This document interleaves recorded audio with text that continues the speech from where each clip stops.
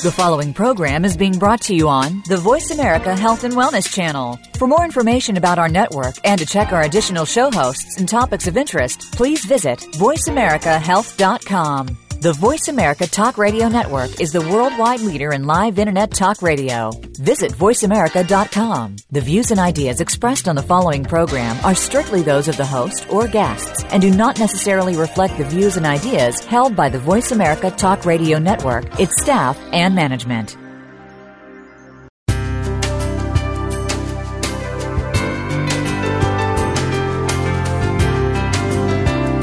Good afternoon and welcome to Frankly Speaking About Cancer with the Cancer Support Community. Your host is Kim Thibaldo, President and CEO of the Cancer Support Community. This hour is designed to inspire, inform, and to help you live better with cancer. Now, here's your host, Kim Thibaldo. Welcome to Frankly Speaking About Cancer, an internet radio show that focuses on informing and inspiring people to live well with cancer. I'm your host, Linda House, the Executive Vice President of External Affairs at the Cancer Support Community, and I am filling in for Kim Thibaldo, who is the President and CEO of the Cancer Support Community, who happens to be off today. The Wellness Community and Gilda's Club have united to become the Cancer Support Community, one of the largest providers of cancer support in the United States and around the world. Our services are offered at over 170 locations worldwide and online at www.cancersupportcommunity.org and a telephone helpline, and I will repeat this number later, but that number is 888-793-9355. Today we're going to talk about pancreatic cancer. And pancreatic cancer is one of the most aggressive forms of cancer with the lowest 5-year survival rate of all cancers. Yet despite this, it is increasingly becoming recognized as a treatable disease because of ongoing education and research. November is Pancreatic Cancer Awareness Month, and it's a time for survivors, patients, and organizations to speak out and raise awareness for this particular disease. I wanted to introduce two guests today. We're very excited to have two people who are intimately involved with pancreatic cancer and an organization that's I'm particularly fond of, the Pancreatic Cancer Action Network, and I've worked with them for, about 18 years now, since their beginning, whenever it started. So just to get to that, I'd like to welcome Maya Urkes. And Maya is an 8-year pancreatic cancer survivor, and you're also a volunteer with PanCan, where you do a number of different roles within the organization, and you're going to tell us about those in just a few minutes. So thank you so much for joining us, Maya. You're very welcome. Thank you for having me. And we also have Dr. Vincent Picozzi, who is the chair of the Scientific and Medical Advisory Board at the Pancreatic Cancer Action Network. And you are also the director of the Pancreatic Cancer Center of Excellence at Virginia Mason Medical Center. Thank you for being here, Dr. Picozzi. Oh, thanks very much for having me. So I feel like we should give our listeners a little background on pancreatic cancer. Many people may have heard about it because of some of the celebrity presence, Steve Jobs and others. But let's really start with some of the basics. And Dr. Picozzi, just start off by telling us, what is pancreatic cancer? Well, maybe I should start, Linda, by telling everybody what the pancreas is. The pancreas is an organ as a part of your gastrointestinal system that helps us digest food. And it secretes enzymes and hormones to assist in that task with other organs in the GI tract. And when we refer to pancreatic cancer, we're talking about a cancer that arises from the pancreas, from that organ. It turns out that there are two types of pancreatic cancer. One type is referred to as adenocarcinoma or an adenocarcinoma of the pancreas. And this is the way we colloquially refer to pancreatic cancer. It's the form of cancer that, say, someone like Patrick Swayze had. But there is another form of pancreatic cancer which arises from the endocrine cells within the pancreas, or cells that make hormones. That is also pancreatic cancer, but it's referred to as pancreatic neuroendocrine cancer. It's the cancer that, say, Stephen Jobs had. And so there are two different types of cancer that arise from the pancreas, but it's important to know they have very different biologies, very different treatments, and there's a very different approach to each. Mm-hmm. So, a couple things I want to get into about each of those. So what are the risk factors and some additional unique attributes. Diagnosis, are they diagnosed different? Are there risk factors that are different from the two of those? So when we speak of pancreatic cancer, again, we're more commonly referring to the first type, and there are risk factors for that. About 10% of patients have a familial history, and that can either be something that is related to a specific genetic syndrome. For example, it turns out there are certain patients who have a genetic predisposition to breast cancer that are also predisposed to pancreatic cancer. Furthermore, there are patients who have no identifiable genetic syndrome, but can be designated to be at risk because they have 2 or more first-degree family members that have had pancreatic cancer. So by a first-degree family member, I mean a parent, a sibling, a child. So if you have 2 or more such people like that in your family, or a first-degree family member who's under the age of 50 with pancreatic cancer, those represent a familial risk, and so it's appropriate to consider some specialized screening if that's the case. So 10% of people with pancreatic cancer have that background. About another 30% are thought to have an environmental exposure risk, and of which the most important one is cigarette smoking. And so that is actually the single biggest environmental risk for pancreatic cancer, and it increases the more you smoke. Another set of environmental risks that are very important in pancreatic cancer are being overweight and being diabetic. Those things have also been shown to relate to pancreatic cancer risk. So it turns out that between the 10% of people who have a familial basis, an additional 30% of people with an environmental cause, about 40% of people with pancreatic cancer of the more common variety do have some factor in their background that can be mitigated. I guess I'll use that word. However, that means that 60% of people still have no identifiable risk and yet are diagnosed. Pancreatic neuroendocrine cancer is a rarer form of cancer. There are genetic syndromes that are associated with that, but in terms of environmental causes, not nearly so much is known. Okay. And then talk to us about diagnosis. Well, one of the big challenges with pancreatic cancer is that it is very hard to diagnose, and it's frequently diagnosed in a very late stage of the disease. And so one of the goals of managing pancreatic cancer going forward is to discover it at an earlier point in time. So the question is, why is it that it's so hard to diagnose? And I think there are multiple reasons for that. One is that the symptoms of pancreatic cancer can be very subtle, can be drawn out over a number of months, and are overlapping with other conditions. A vague abdominal pain, a modest degree of nausea, a change in your taste buds. All can be symptoms of pancreatic cancer, but symptoms of many other things. So it can be hard for a doctor to distinguish that that's really what's happening. Secondly, a problem is that pancreatic cancer tends to spread at a very, very early point in time. And it turns out that if you have a very tiny cancer of less than half an inch in size, it turns out that it's already spread about 70 to 75% of the time. So it spreads at a very early point, which means by the time it is diagnosed, it's already at an advanced stage of biology. And finally, I think a factor, Linda, is that it's a diagnosis that doctors have to actively seek, actively think about. Although the incidence of pancreatic cancer in our population is surprisingly high, it's about 1 in 70 or 75 people will develop pancreatic cancer during the course of their lifetime. The prevalence of pancreatic cancer, or the probability of a doctor seeing it at a given point in time, is much less.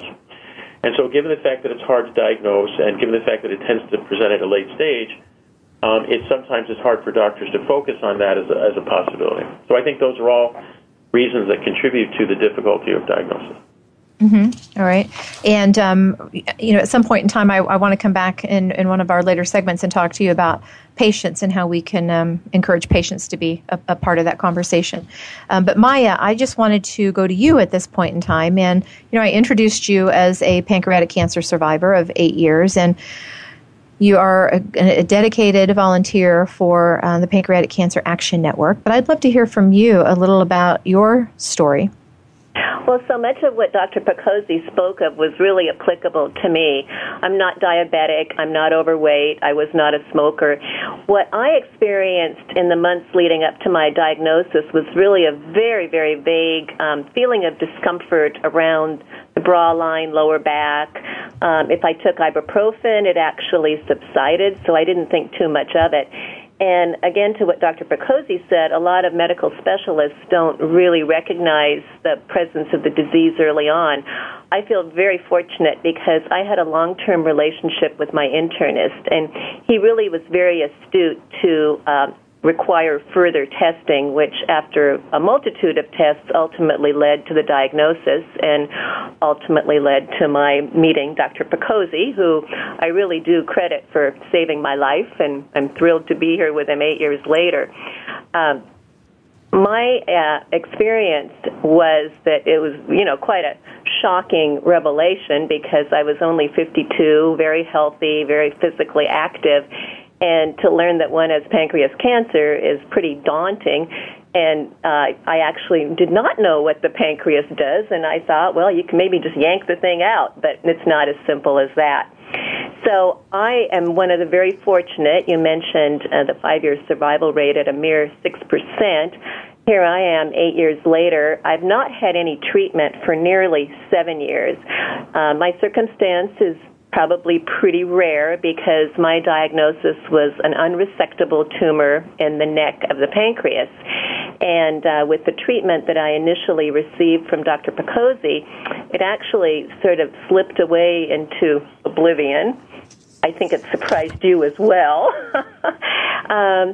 And so because, as Dr. Picozzi refers to it, my unique situation, I continue to have CT scans every 6 months just to monitor and make sure that the little devil doesn't appear someplace else in my system. I did have a reoccurrence about 15 months after my initial treatment where it had moved into a lymph node above my clavicle. And in my case, because I did so well with radiation therapy and chemotherapy, we opted to have the same treatment on that second occurrence. And so, like I said, I've not had any further treatments. I don't take any medication for the disease since January of 2008. So I am indeed very, very fortunate and very grateful to Dr. Picozzi and his team at Virginia Mason Medical Center here in Seattle. Mm-hmm. And thank you for sharing that. And I have a ton of questions for you, but I think I am going to go to just a quick commercial break, and we are going to pick up with you, Maya, sharing a little bit more about your experience. And Dr. Picozzi, I'm hoping that you could shed some light on some questions that I have about Maya's experience.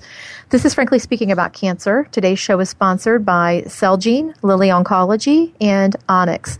We have to take a commercial break right now. We will be right back, and you'll hear more from our guests shortly.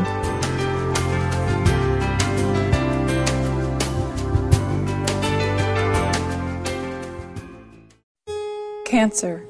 It's a lonely word. Terms I don't understand. Choices I never thought I'd have to make. But there is hope and help. Support from cancer survivors. Links to research and clinical trials. Help with finances and access to care. All behind you at Breakaway from Cancer, created by Amgen to empower cancer patients. The cancer support community is proud to be a partner of Breakaway from Cancer. Hi, I'm Nick Nicolaides, President and CEO of Morphotek, and we're delighted to be a sponsor of Cancer Support Community's Frankly Speaking About Cancer series. Morphotek and its parent company, Eisai, are committed to human health care, and we recognize that patients and their families are the most important participants in the healthcare process. We salute our global advocacy partners who are devoted to improving the lives of people touched by cancer every day. People living with breast cancer often find it difficult to ask for help, and many of the people in their lives want to help but don't know how. During National Breast Cancer Awareness Month, Cancer Support Community is proud to support Meal Train, sponsored by Magnolia, which utilizes mealtrain.com, a free shared online calendar to streamline the process of giving and receiving meals for families coping with breast cancer. Help us reach our goal of 1,000 new breast cancer-specific meal trains this October. To learn more, visit mealtrain.com/MMT and enter the code MagnoliaB, or visit us at cancersupportcommunity.org.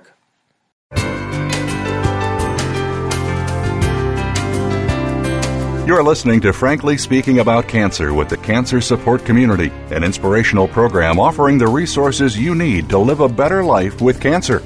Now here's your host, Kim Thiboldeaux, President and CEO of the Cancer Support Community. Welcome back to Frankly Speaking About Cancer. I am your guest host today, Linda House, and we are talking about pancreatic cancer in honor of Pancreatic Cancer Awareness Month, which is the month of November. When we went to a commercial break, Maya, you were sharing a little bit about your experience and how you were surprised by the diagnosis. Your symptoms wouldn't have led you to really think about pancreatic cancer. I'd love for you to share with our listeners, what did you do in that window of time when you were going through your workup and maybe even making your treatment decisions to help be a part of that process, to help make an informed decision, to help challenge your physicians or work with your physicians to make sure that you were getting the type of diagnosis or diagnostic test that you felt like you needed? Sure. Well, it was a journey, and I do believe that an individual needs to be very personally involved in that path. In my instance, I was diagnosed at a medical center where I was receiving my primary care, and the oncologist who presented the diagnosis was really very new as an oncologist, and he actually had the courage to suggest that perhaps he was not the best suited to treat this disease. So right away, I really appreciated that. We sought out a second opinion, and in that particular instance, I didn't feel a connection with that doctor. And as it turns out, knowing what I know now, the treatment that I would have been offered, I'm sure I would not be here 8 years later. It was really a palliative treatment course. And because I didn't feel a connection, and my husband and my best friend also didn't feel it was a good fit, we physically walked over to Dr. Picozzi's office because we had heard his name whispered in the wind in many ways, and sat down and made an appointment. And what was impressive was how quickly at Virginia Mason you do get in to see the oncologist.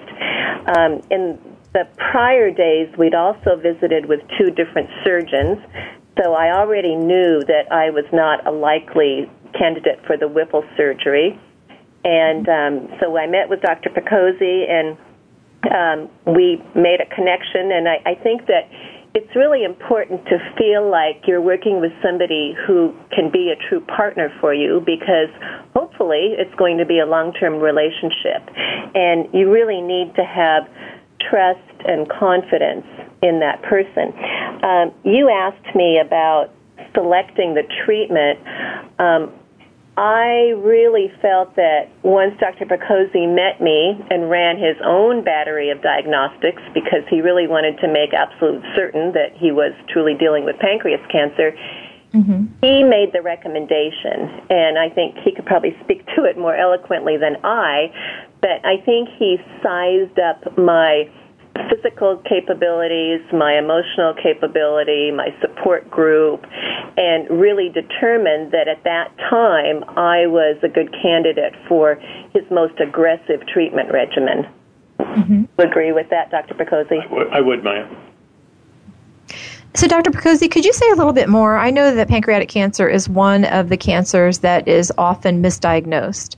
And I know that there are stats out of a medical center on the East Coast where I want to say that it's around 30% of the patients that come to them with a diagnosis of pancreas cancer are misdiagnosed. So I'm wondering if you could speak a little bit to, why that is and what steps patients and physicians should take to make sure that they do have an accurate diagnosis, and what does the impact of the diagnosis have on treatment options?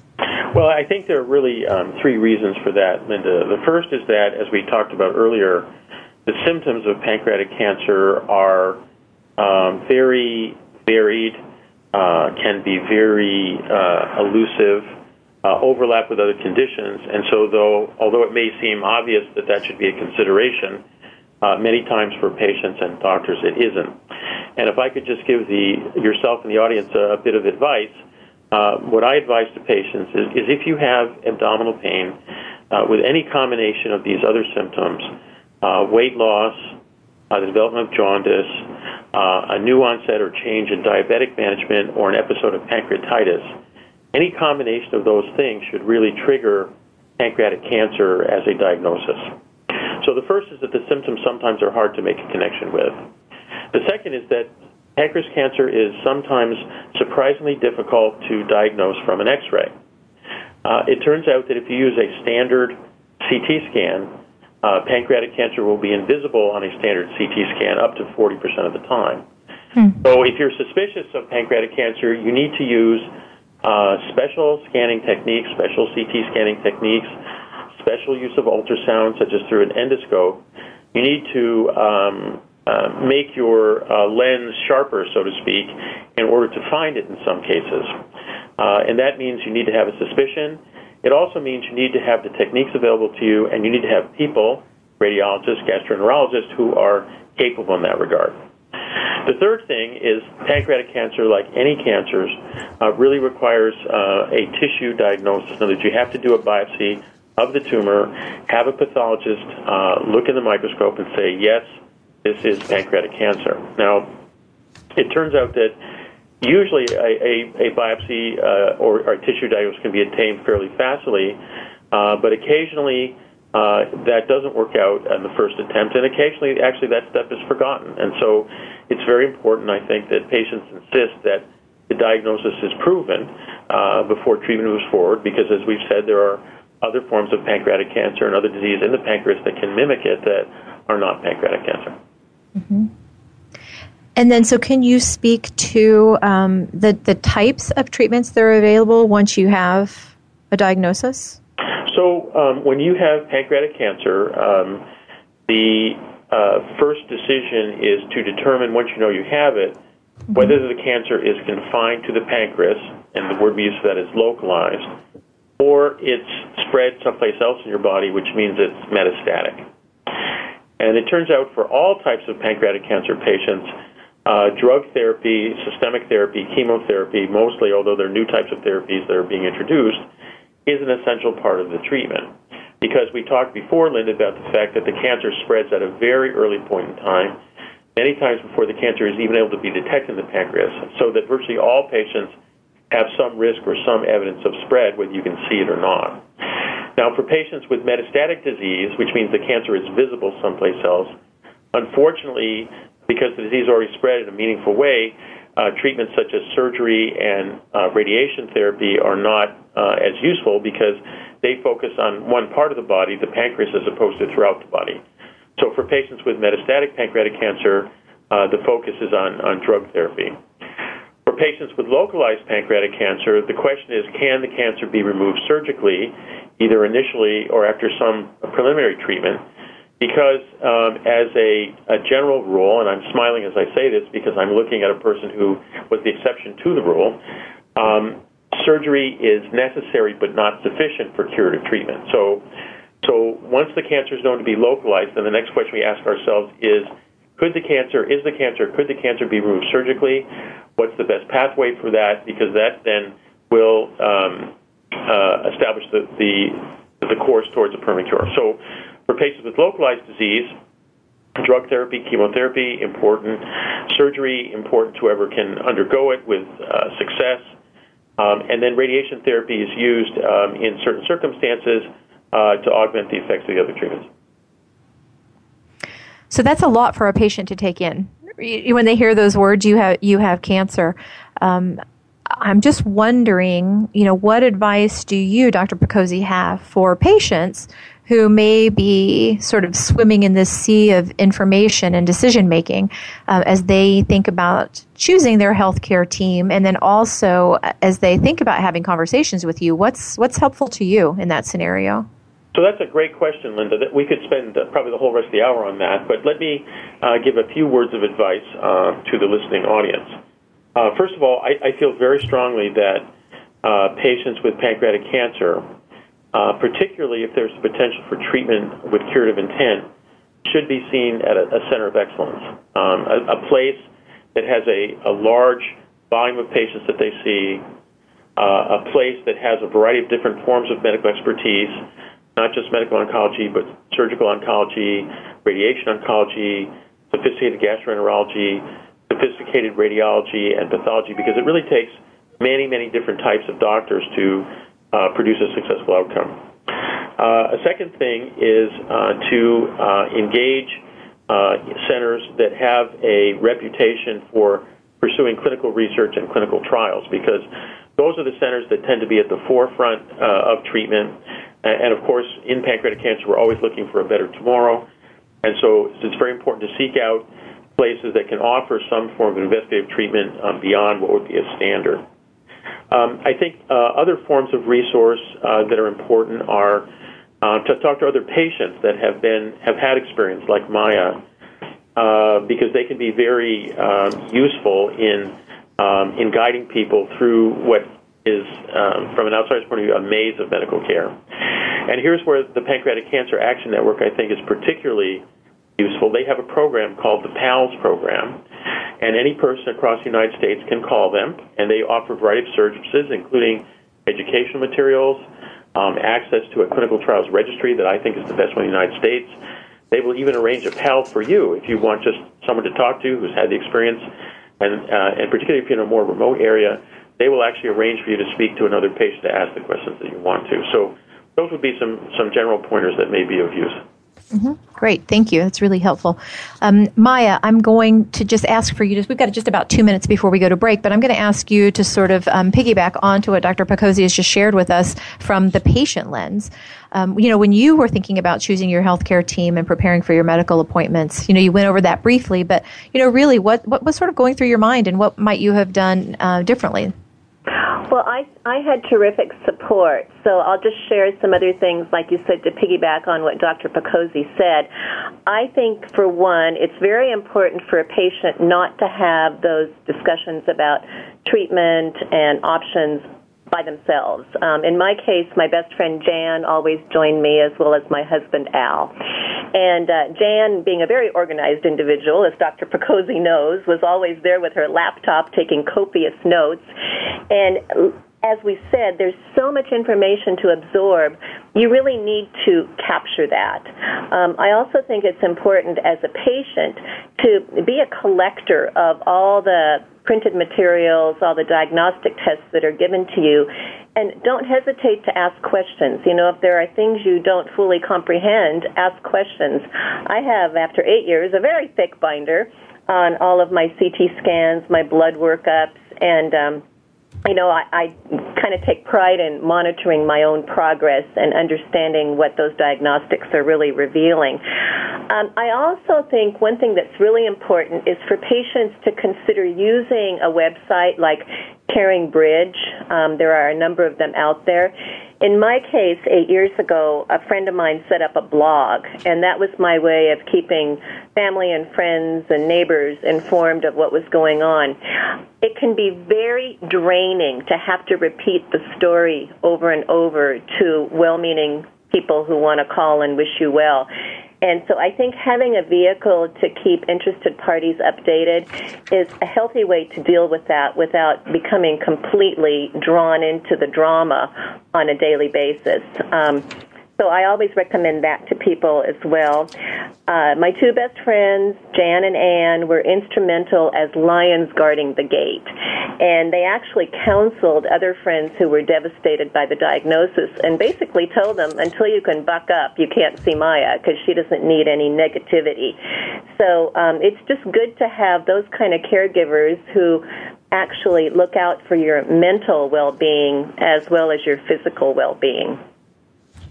Great. Those are great tips, and we're going to continue on with more of those right after this break. This is Frankly Speaking About Cancer. This episode is sponsored in part by Eisai, Genentech, and Amgen. We will be back right after this.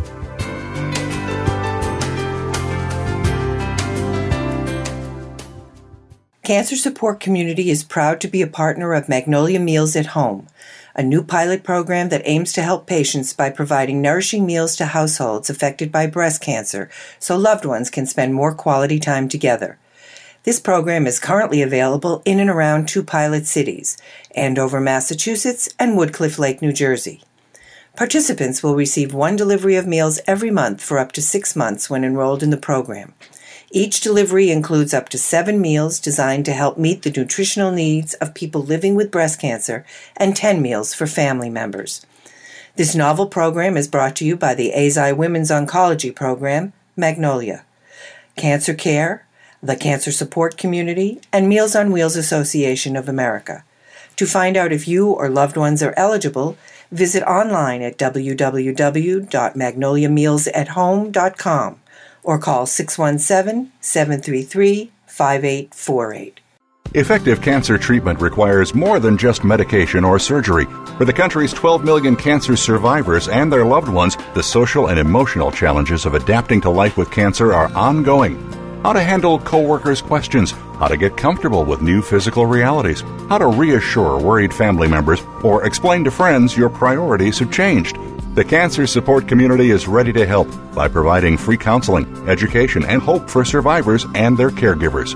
Whether online or at over 100 locations around the world, the Cancer Support Community is ready to offer the support you need to live a better life with cancer. For more information on support groups, publications, nutrition, exercise programs, and more, call 1-888-793-9355 or visit us online at www.cancersupportcommunity.org.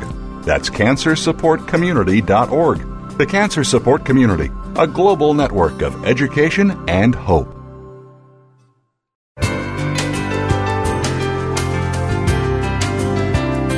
You're listening to Frankly Speaking About Cancer with the Cancer Support Community, an inspirational program offering the resources you need to live a better life with cancer.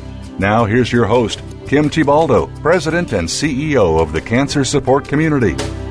Welcome back to Frankly Speaking About Cancer. I am your co-host today, Linda House, and we are talking about pancreatic cancer. November is Pancreatic Cancer Awareness Month, and we've spent a good bit of time today learning about what is the pancreas, what are the treatments, how is it diagnosed, ways in which patients can become empowered in the conversations they have with their healthcare professionals. And just to remind you, our guest today, we have Maya Urques, who is an 8-year pancreatic cancer survivor and also a very active and vibrant volunteer with an advocacy group that I work a lot with, the Pancreatic Cancer Action Network. And Maya is joined by Dr. Vincent Picozzi, who is the chair of the Pancreatic Cancer Action Network Scientific Medical Advisory Board and also the director of the Pancreatic Cancer Center of Excellence at the Virginia Mason Medical Center. And when we left you, Maya was just sharing with us some of her amazing friends and the way in which they rallied around her and her particular needs during her diagnosis and treatment. And Maya, I think you had some really great points for our listeners in that conversation. So could you say more about as you're going through your treatment process? And I don't remember you saying how long your treatment lasted. My initial treatment was a 5.5-week regimen, which consisted of radiation therapy, 24/7 5-FU chemo pump, supplemented by a weekly infusion of an additional chemo, and I had interferon shots 3 times a week. So it was very intense, and I became rather zombie-like about the 3rd week into it. But I felt like I was well prepared for what to expect because of Dr. Picozzi's discussion around it and also the help from his nursing staff. So nothing really came as a surprise. What I will say, having met many other patients throughout the years, is that everybody's side effects and reactions seem to be different. And so I just think it's also very important to be with a team that can treat side effects and anticipate what those could be like, because I think sometimes they tend to feel worse than the disease itself. As time went on, I did ultimately have hair loss, which I didn't find to be very disturbing since I got several darling wigs, and my fingernails rotted and got smelly and fell off, and so I just wore acrylic nails. And one of the things that I kind of looked back on in retrospect is that when you're going through something like this, it's still important to maintain the other aspects of your health, like still, go to the dentist and try to get the exercise that you can to the degree that you have the energy to do so. make plans for the future. Don't just think that, okay, I might not be here in 6 months, so why would I plan a vacation a year from now? I think that having fun things to look forward to in the coming future is really important. As a side note, my dear friend Anne decided that she wanted to do something very positive around this disease, and so about 8 months after my diagnosis, she kind of almost single-handedly that first year put on a gala called the Celebration of Hope, and we have continued that tradition. We'll be going into our 9th year next June. So it was just a wonderful way to celebrate life, raise money for the Pancreatic Cancer Action Network and the much-needed research, and have something positive for the group of friends to get involved with and get behind. So I just think it's important to look at ways to continue to lead your life with an element of normalcy and find fun in the little things and the big things, and not allow the diagnosis and the treatments just to get you down and cause you to go into a hole and hibernate from the rest of the world. Mm-hmm. Dr. Picozzi, I want to just kind of reroute our conversation a little bit in that, and Maya touched on this a little bit, research. And I know that's near and dear to your heart, and I know that it's really important to the mission of the Pancreatic Cancer Action Network. So can you share with us a little bit about what is ongoing in pancreatic cancer research? Happy to do so. Let me mention that the network recently has developed a new catchphrase, which is wage hope, which I think speaks aptly to working in pancreatic cancer. And certainly essential to waging hope is providing opportunities for therapies that are better, more successful than the ones we've known. So there's a tremendous research portfolio that is expanding worldwide that the network is intimately involved in, and it takes on many different forms. One form is the search for new and better drugs to treat pancreatic cancer, because we talked about the fact that the disease almost always spreads in some fashion, whether you can see it or not. So key to success in terms of prolonging life and curing pancreatic cancer is to find better agents that work across your whole body. We've relied on chemotherapy in the past, but happily now we have a number of new types of drugs that are just being developed, really as we speak, for pancreatic cancer that offer hope in a different way. And for example, we are looking to harness the immune system to attack pancreatic cancer. There are a number of exciting research initiatives in pancreatic cancer for this. Some of them are borrowed from other cancers. Some of them are unique to pancreatic cancer. Another unique thing about pancreatic cancer is that it forms a scar called a stroma around it. And it turns out that the cancer and the stroma have an intimate symbiotic biological relationship where one depends on the other. So another new class of agents in pancreatic cancer are ones that actually don't actually treat the cancer itself, but treat the stroma in an attempt to break down the biology of the cancer. And there are 2 or 3 drugs that are very exciting there. A third major area of development are looking at drugs that attack what are known as stem cells. Stem cells are cells that give rise to all the other cancer cells. They're like the ancestor cells or grandparent cells or originator cells. And those cells, which make up only a small fraction of a cancer, unfortunately, in addition to giving rise to the others, tend to be resistant to other therapies as we know them. Chemotherapy, radiation therapy. And so there are some attempts to try to develop therapy specifically for stem cells, then hopefully will have an amplifying effect on the cancer as a whole. So those are some examples of new drugs that are being developed and ways of looking at old drugs in new ways and different combinations. So a tremendous amount going on in terms of new drug therapies, and again, not just chemotherapy for pancreatic cancer.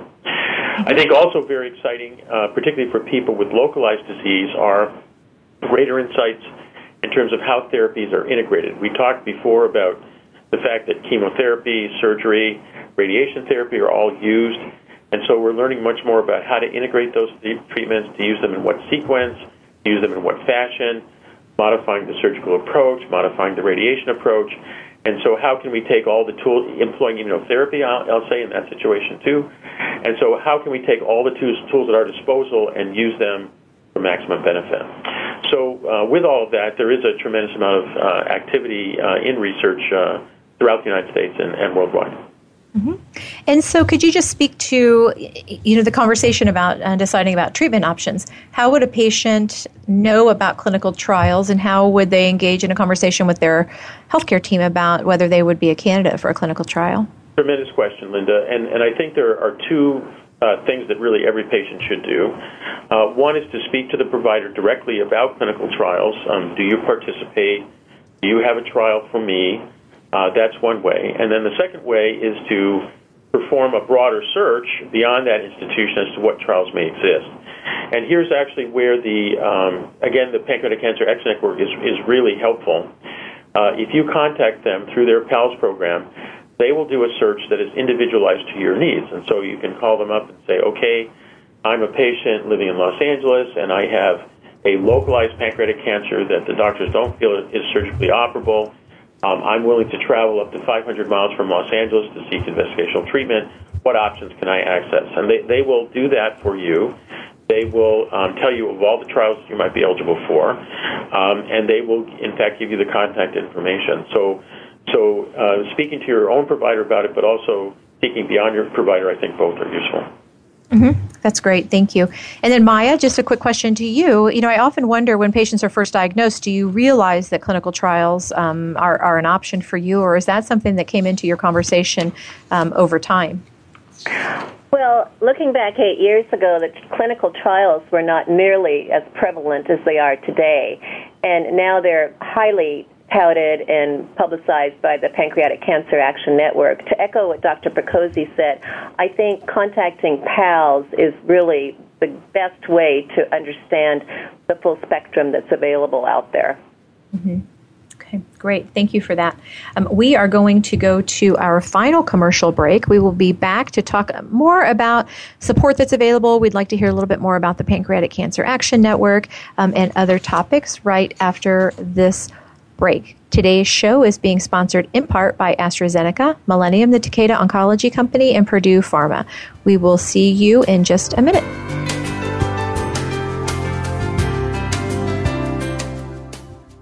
Cancer Support Community is proud to be a partner of Magnolia Meals at Home, a new pilot program that aims to help patients by providing nourishing meals to households affected by breast cancer so loved ones can spend more quality time together. This program is currently available in and around 2 pilot cities, Andover, Massachusetts, and Woodcliff Lake, New Jersey. Participants will receive 1 delivery of meals every month for up to 6 months when enrolled in the program. Each delivery includes up to 7 meals designed to help meet the nutritional needs of people living with breast cancer and 10 meals for family members. This novel program is brought to you by the AZI Women's Oncology Program, Magnolia, Cancer Care, the Cancer Support Community, and Meals on Wheels Association of America. To find out if you or loved ones are eligible, visit online at www.magnoliamealsathome.com or call 617-733-5848. Effective cancer treatment requires more than just medication or surgery. For the country's 12 million cancer survivors and their loved ones, the social and emotional challenges of adapting to life with cancer are ongoing. How to handle coworkers' questions, how to get comfortable with new physical realities, how to reassure worried family members, or explain to friends your priorities have changed. The Cancer Support Community is ready to help by providing free counseling, education, and hope for survivors and their caregivers. Whether online or at over 100 locations around the world, the Cancer Support Community is ready to offer the support you need to live a better life with cancer. For more information on support groups, publications, nutrition, exercise programs, and more, call 1-888-793-9355 or visit us online at www.cancersupportcommunity.org. That's cancersupportcommunity.org. The Cancer Support Community, a global network of education and hope.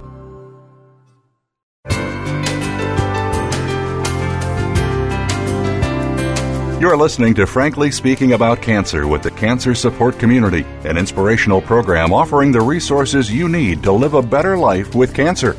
Now here's your host, Kim Tibaldo, President and CEO of the Cancer Support Community.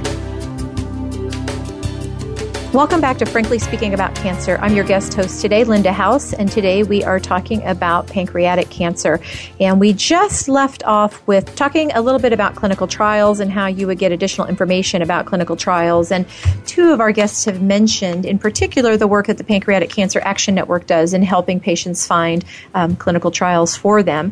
But this is not the only thing that the Pancreatic Cancer Action Network does. And Maya, as a volunteer with them, I'd love for you to share a little bit more information about what it is they do and what it is that you do as a volunteer for them. Thank you, Linda. Well, foremost, I'd like to say that every state in the United States has representation in an affiliate chapter of the Pancreatic Cancer Action Network. So I think if people would like to make some local connections and get local support, that's a great way to do it. And, they can just go to www.pancan.org and find what is going on in their state or their locale. It can just be a tremendous feeling of family and community and support. I am the advocacy coordinator for our local affiliate. And what that means is that I engage our affiliate volunteers to get involved with their elected officials, both at the federal and the local level. It's really important that we create awareness, and it's perhaps not known that still the bulk of medical research funding comes from the federal government, and that really is at risk with the results of sequestration. So we lobby our elected officials as a grassroots effort to maintain the funding levels that are so much needed for this disease. One of our greatest accomplishments was to get President Obama to sign the Recalcitrant Cancer Research Act, which took place just 2 years ago. Now that that act is in place, we need to make sure that we are able to see the action plan of that act to come to life, and funding, of course, is a very important element of that. I'm also involved in PALS, which we've talked about, as a member of the Survivor Network, and I probably find some of my most rewarding work in that because through PALS, I am put in touch with new patients and their families who are just so hungry for information and for an opportunity to talk to somebody who's been through the journey. And I think more than anything, it really provides hope to be able to talk to patients who have survived and are thriving and can offer just a voice, just a human touch to the disease. So those are some ways that I think the Pancreatic Cancer Action Network, both locally and nationally, really makes a tremendous impact. And again, I'll just say that the foremost thing I recommend to any new patient and their families is to contact PALS. Their phone number is 877-272-6226, just a tremendously supportive resource. Great. Thank you for that. Dr. Picozzi, can you speak a little bit about why pancreatic cancer research has not received as much funding as some of the other types of cancer? That's a very interesting question, Linda. And I think to understand it, you need to appreciate the central role of our government in cancer research.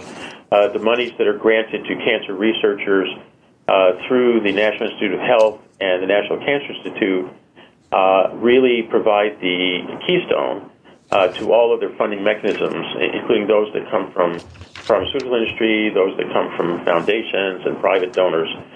And so that really lays the framework, the foundation for further funding.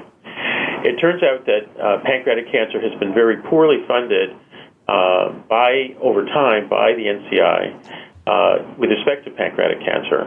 I think there are several reasons for that. One is that, unfortunately, until recently, not a lot about the more basic biology of pancreatic cancer was known to provide a stimulus for writing research grants.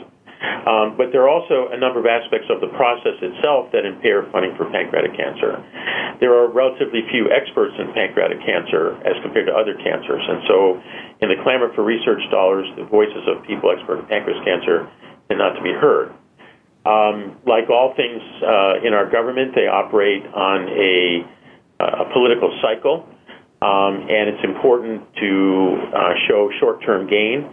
And in point of fact, it's very difficult to do that in pancreatic cancer. It's easier to do it in other cancers.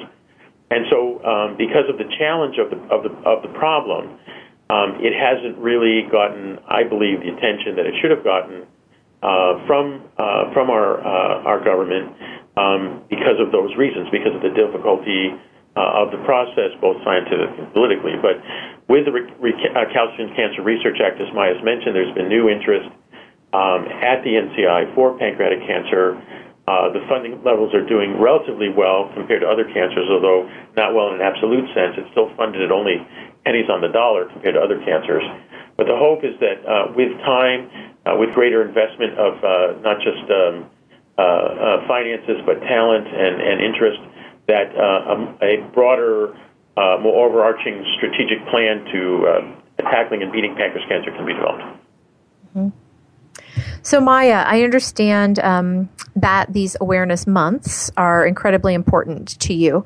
And, one of your partners for the Recalcitrant Cancer Act was lung cancer and the lung cancer groups. And it happens to be Lung Cancer Awareness Month as well in November. But could you just share with our listeners, really what is the importance of the awareness months? Yeah, that's a great question, Linda. I think it foremost is a real opportune time to initiate dialogue and engagement within all of our communities. Those of us who wage hope for the cause, we like to wear purple, which is our color throughout the month. And I might mention to people that if they go to pancan.org, there is a Shop Purple store where you can get everything from lawn signs to jewelry to wristbands and T-shirts and hats. So it's a great way to don the purple. And beautiful bracelets, I might add. I speak from experience. Beautiful bracelets. Great. I'm glad you enjoy it. As an example, here in Seattle, our great wheel, the Ferris wheel, was turned purple on National Pancreas Cancer Day on November 13th. It's also a time when we approach our municipalities, our counties, and state government to issue a proclamation proclaiming Pancreatic Cancer Awareness Month. This is just a great way to create that awareness at the local community level. And we find that when we go to those city and county council meetings, we always make a connection with people in our elected positions who've been affected by the disease. In fact, Dr. Picozzi received the proclamation from the city of Mercer Island just a couple of weeks ago and gave him an opportunity to say a few words about the importance of that proclamation. So it's a month where we just really kind of gather the grassroots efforts and get the messaging out there and embrace people who might newly be dealing with the disease as well. And Dr. Picozzi, what does it mean for you for these awareness months? I know that it gives you an incredible opportunity to get closer to your patients in some of these events, but in general, what does it mean to you? I think it's absolutely critical, Linda. If we're going to defeat pancreatic cancer, first of all, we have to recognize it for what it is. And with that recognition comes a dimension of caring and engagement. And from that dimension of caring and engagement comes the spirit to fight the disease. And from that incentive, and with successes like that which Maya's had, the faith and the hope to make meaningful strides come forth. So really, that sort of grassroots awareness and building a sense of hope and optimism around it, I feel is the most fundamental task that we face in pancreatic cancer. And I think that's true whether you're a physician, whether you're a patient, whether you are a citizen of our community, whatever level of engagement you have with the process, that really is the beginning of all good things. Great, thank you. And Maya, we are in the final 30 seconds. Can you just quickly give PanCan's telephone number again? Sure. The PALS number is 877-272-6226, and they can also be emailed at pals@pancan.org. Great. Thank you. And thank you both for being with us here today to educate and inform our listeners during and after, because we will archive this for people to listen to anytime, but during Pancreatic Cancer Awareness Month and after. Do you have an idea for an episode of Frankly Speaking About Cancer? We invite all of our listeners to share with us any topics you would like to hear more about in any one of our upcoming shows. Please send your idea to us at news@cancersupportcommunity.org. The Cancer Support Community provides a multitude of in-person, online, and over-the-phone support. If you or someone you know is faced with a cancer diagnosis, you do not have to do it alone. For more information about our programs, please visit us at www.cancersupportcommunity.org. You can find a location near you. You can participate in an online group. You can get educational information, or you are free to call our toll-free helpline at 1-888-793-9355 to speak with one of our licensed mental health professionals. And remember that all of this is provided to you free of charge. Until next time, be well, do well, live well. Thank you for joining us for Frankly Speaking About Cancer with your host, Kim Tibaldo. We're here for you every Tuesday afternoon at 1 p.m. Pacific Time and 4 p.m. Eastern Time on the Voice America Health and Wellness Network. In the meantime, stay connected online at cancersupportcommunity.org. That's cancersupportcommunity.org.